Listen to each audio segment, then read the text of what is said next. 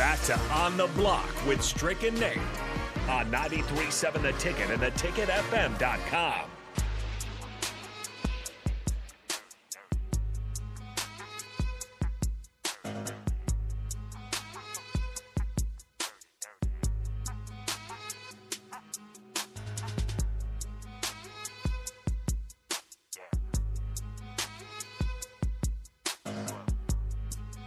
Welcome back to On the Block 93.7 The Ticket. My name is Nate Brennan. He's the Husker Hall of Famer, 9-year NBA vet Eric Strickland. And we want to hear from you. 402-464-5685. Starter Heyman text line, Honda of Lincoln hotline. You can also check us out on Facebook, YouTube, Twitch, and Twitter. See what's going on here in studio because we're having a blast because it's Ticket Tuesday. Me and Strick have officially decided that's what we're going with. And we're going to head to the Honda of Lincoln hotline where we have one of our favorites. I won't say the favorite because we have plenty of guests that we love here on the block. But one of our favorites, Steve Sipple, On3 Husker Online. Sip, what's going on?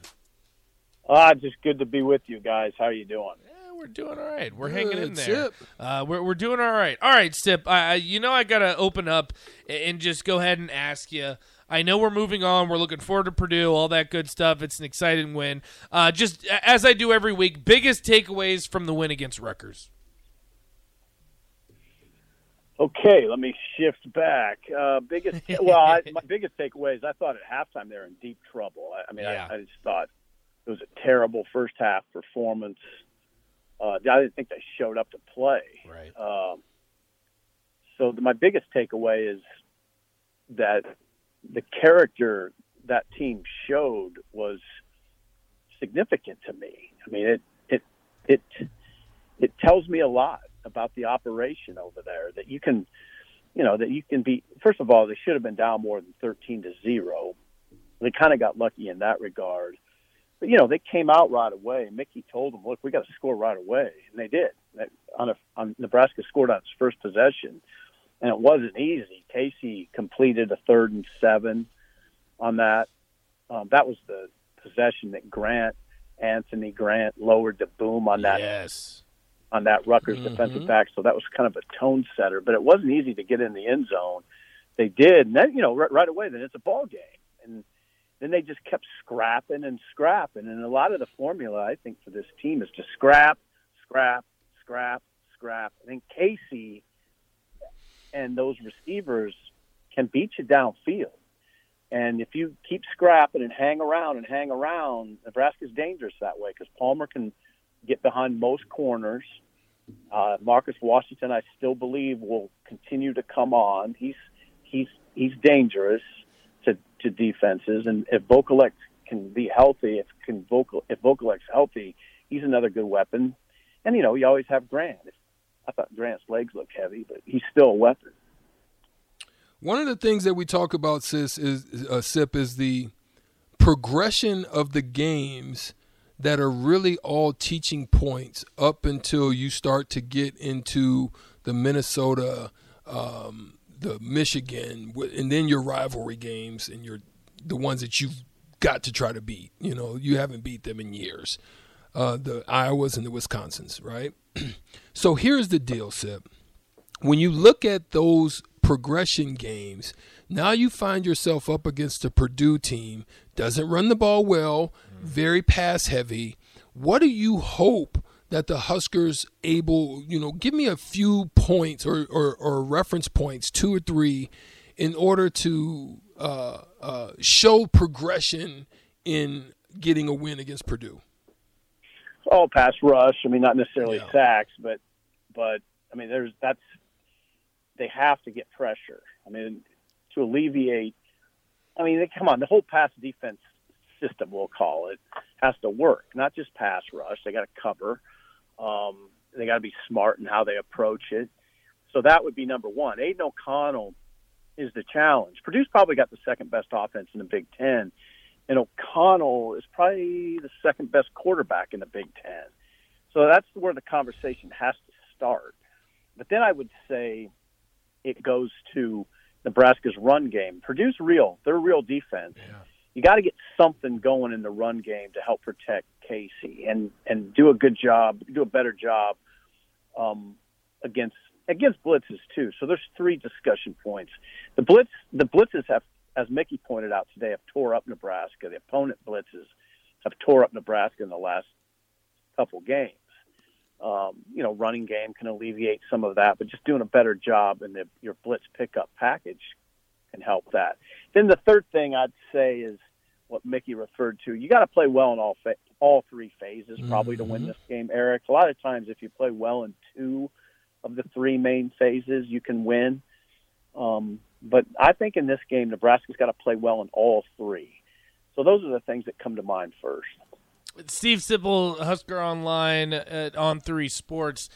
Sip, the biggest thing that I see from this team is just the intensity and just the want to. And it's something that we just haven't seen in a while for Nebraska. And I know a lot of people have said it's Mickey, it might be Bill Bush. But from your perspective, what has been the biggest change over the past couple weeks that now has Nebraska sitting at the top of the Big Ten West? Well, I don't necessarily agree with you, Nate, that all of a sudden they're scrapping. They scrapped under Frost. Right. I mean, we have real short memories. Last year in their last game against Iowa, yes. I mean, they went toe-to-toe with Iowa, even though they're 3-8. Nebraska went toe-to-toe with Ohio State just at the end of last year. More so the beginning of this season, I guess I should have clarified. Kind of. I think the defense let down. The defense let down for sure after Northwestern. I thought Nebraska's effort was fine in Ireland. I didn't come out of that game thinking, man, they showed up flat. They weren't ready to play. I didn't think that. It's been mainly a defensive discussion. Right.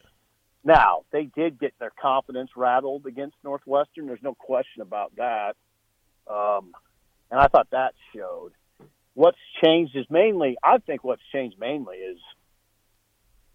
obviously Mickey's done a good job of keeping that thing together, but Bush, I think the defensive changes have been the most significant element here. I mean, the defense is the side of the ball that's really, really transformed, simplified it, got their eyes in the right direction, and it seems like they've just picked up a little confidence. It helps that they played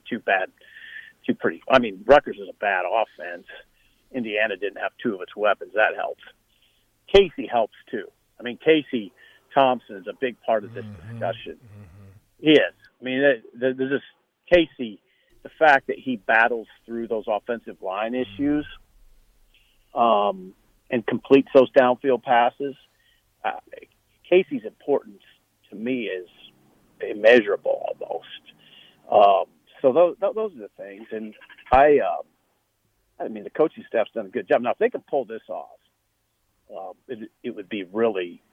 The story would get really interesting.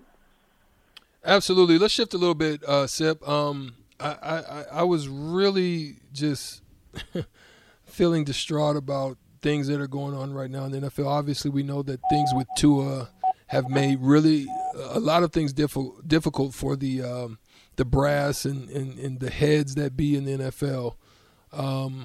But I've been watching these last few games, Sip. I really would like your thoughts on this super hyper protective nature of quarterbacks right now and things that are just regular football plays. Is this something that we're going to see, you think, going forward, or is this just something to kind of protect the shield at this point? It's confusing. I'd just say it's confusing. There's just moments, and you don't want fans to be confused. You certainly don't want players to be confused. I think the players are surely confused too. I mean, I'm not an NFL aficionado at this point in my life, but I know what's going on. I saw the hit on Brady. It's not even a hit on Brady. I mean, it wasn't a hit. He got tackled. I mean, and I don't know what to say about that. It wasn't really a hit. I mean, he threw him to the ground like you would throw me to the ground on the playground, right? And we would all get up and go on to the next play. That's the way life used to be. I don't know what the hell has happened to life, but it's gotten weirder in a lot of ways, and this is just another one. The hit that I was thoroughly confused last night by the play that everybody's talking about. And I was watching it with my grandson at Buffalo Wings and Rings, and the sound was down. And if you're watching an NFL game with the sound down, good luck trying to figure out stuff like that. There was a flag, and I know people were booing. They're panning to the crowd. I'm like, what's the flag? Like, what did they call here? Mm-hmm. And then, it became evident that they call roughing. And I'm like, whoa. Yeah, this is I knew that was going to be a huge conversation today because it was just a standard football play. Yeah.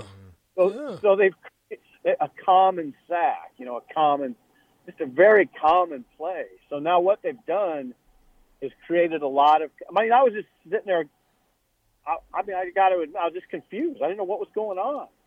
If you don't have the sound up, it can get really weird.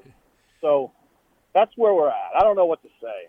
I don't know what the hell's happening. Yeah, Sip, it's pretty funny, too, because, as you know, they brought up Case Thompson today, and he said he would use a couple of those calls against Rutgers, that's for sure. All right, Steve Sipple, On3, Husker Online. Before we let you go, I know you're a busy man, got lots of things to do.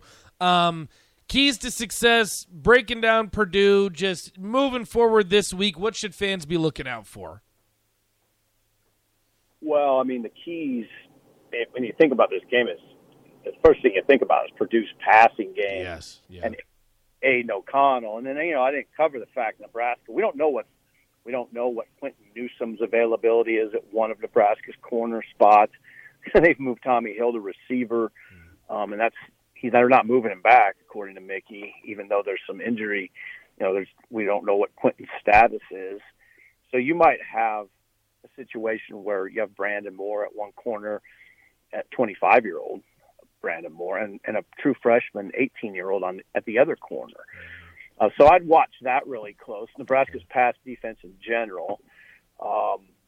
And then, I think you shift the conversation to Purdue's defense is real, and what can Nebraska get done, and can the offensive line protection hold up better? 2 straight games, the opponent has sent a lot blitz-wise. Is Purdue going to do that? Well, they have to do that.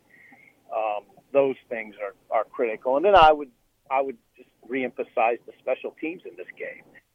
Nebraska's going to have to play well all 3 phases to win, and that's what they're capable of it now. They're capable of pushing Purdue. Now, keep it close. Then, like I said, Nebraska. And I'll tell you something. This is what I probably should have mentioned before. I'm glad I got an opportunity to do it. If you listen to Tom Dienhart, he was on the show with Jake and I this morning, and Purdue is vulnerable against the deep ball. That's something to watch really closely this game. Purdue's corners have been susceptible to the deep pass. So if Casey can get enough time, those guys, like I said, Trey Palmer, Marcus Washington, maybe Alante Brown, they might be able to shake free. And that'd be gigantic. It would certainly be fun to see. We're all rooting for Nebraska to keep this win streak going, make it 3. Sip, if people want to get great content from you, learn a little bit more about Purdue, get ready for the game this weekend, how can they do so?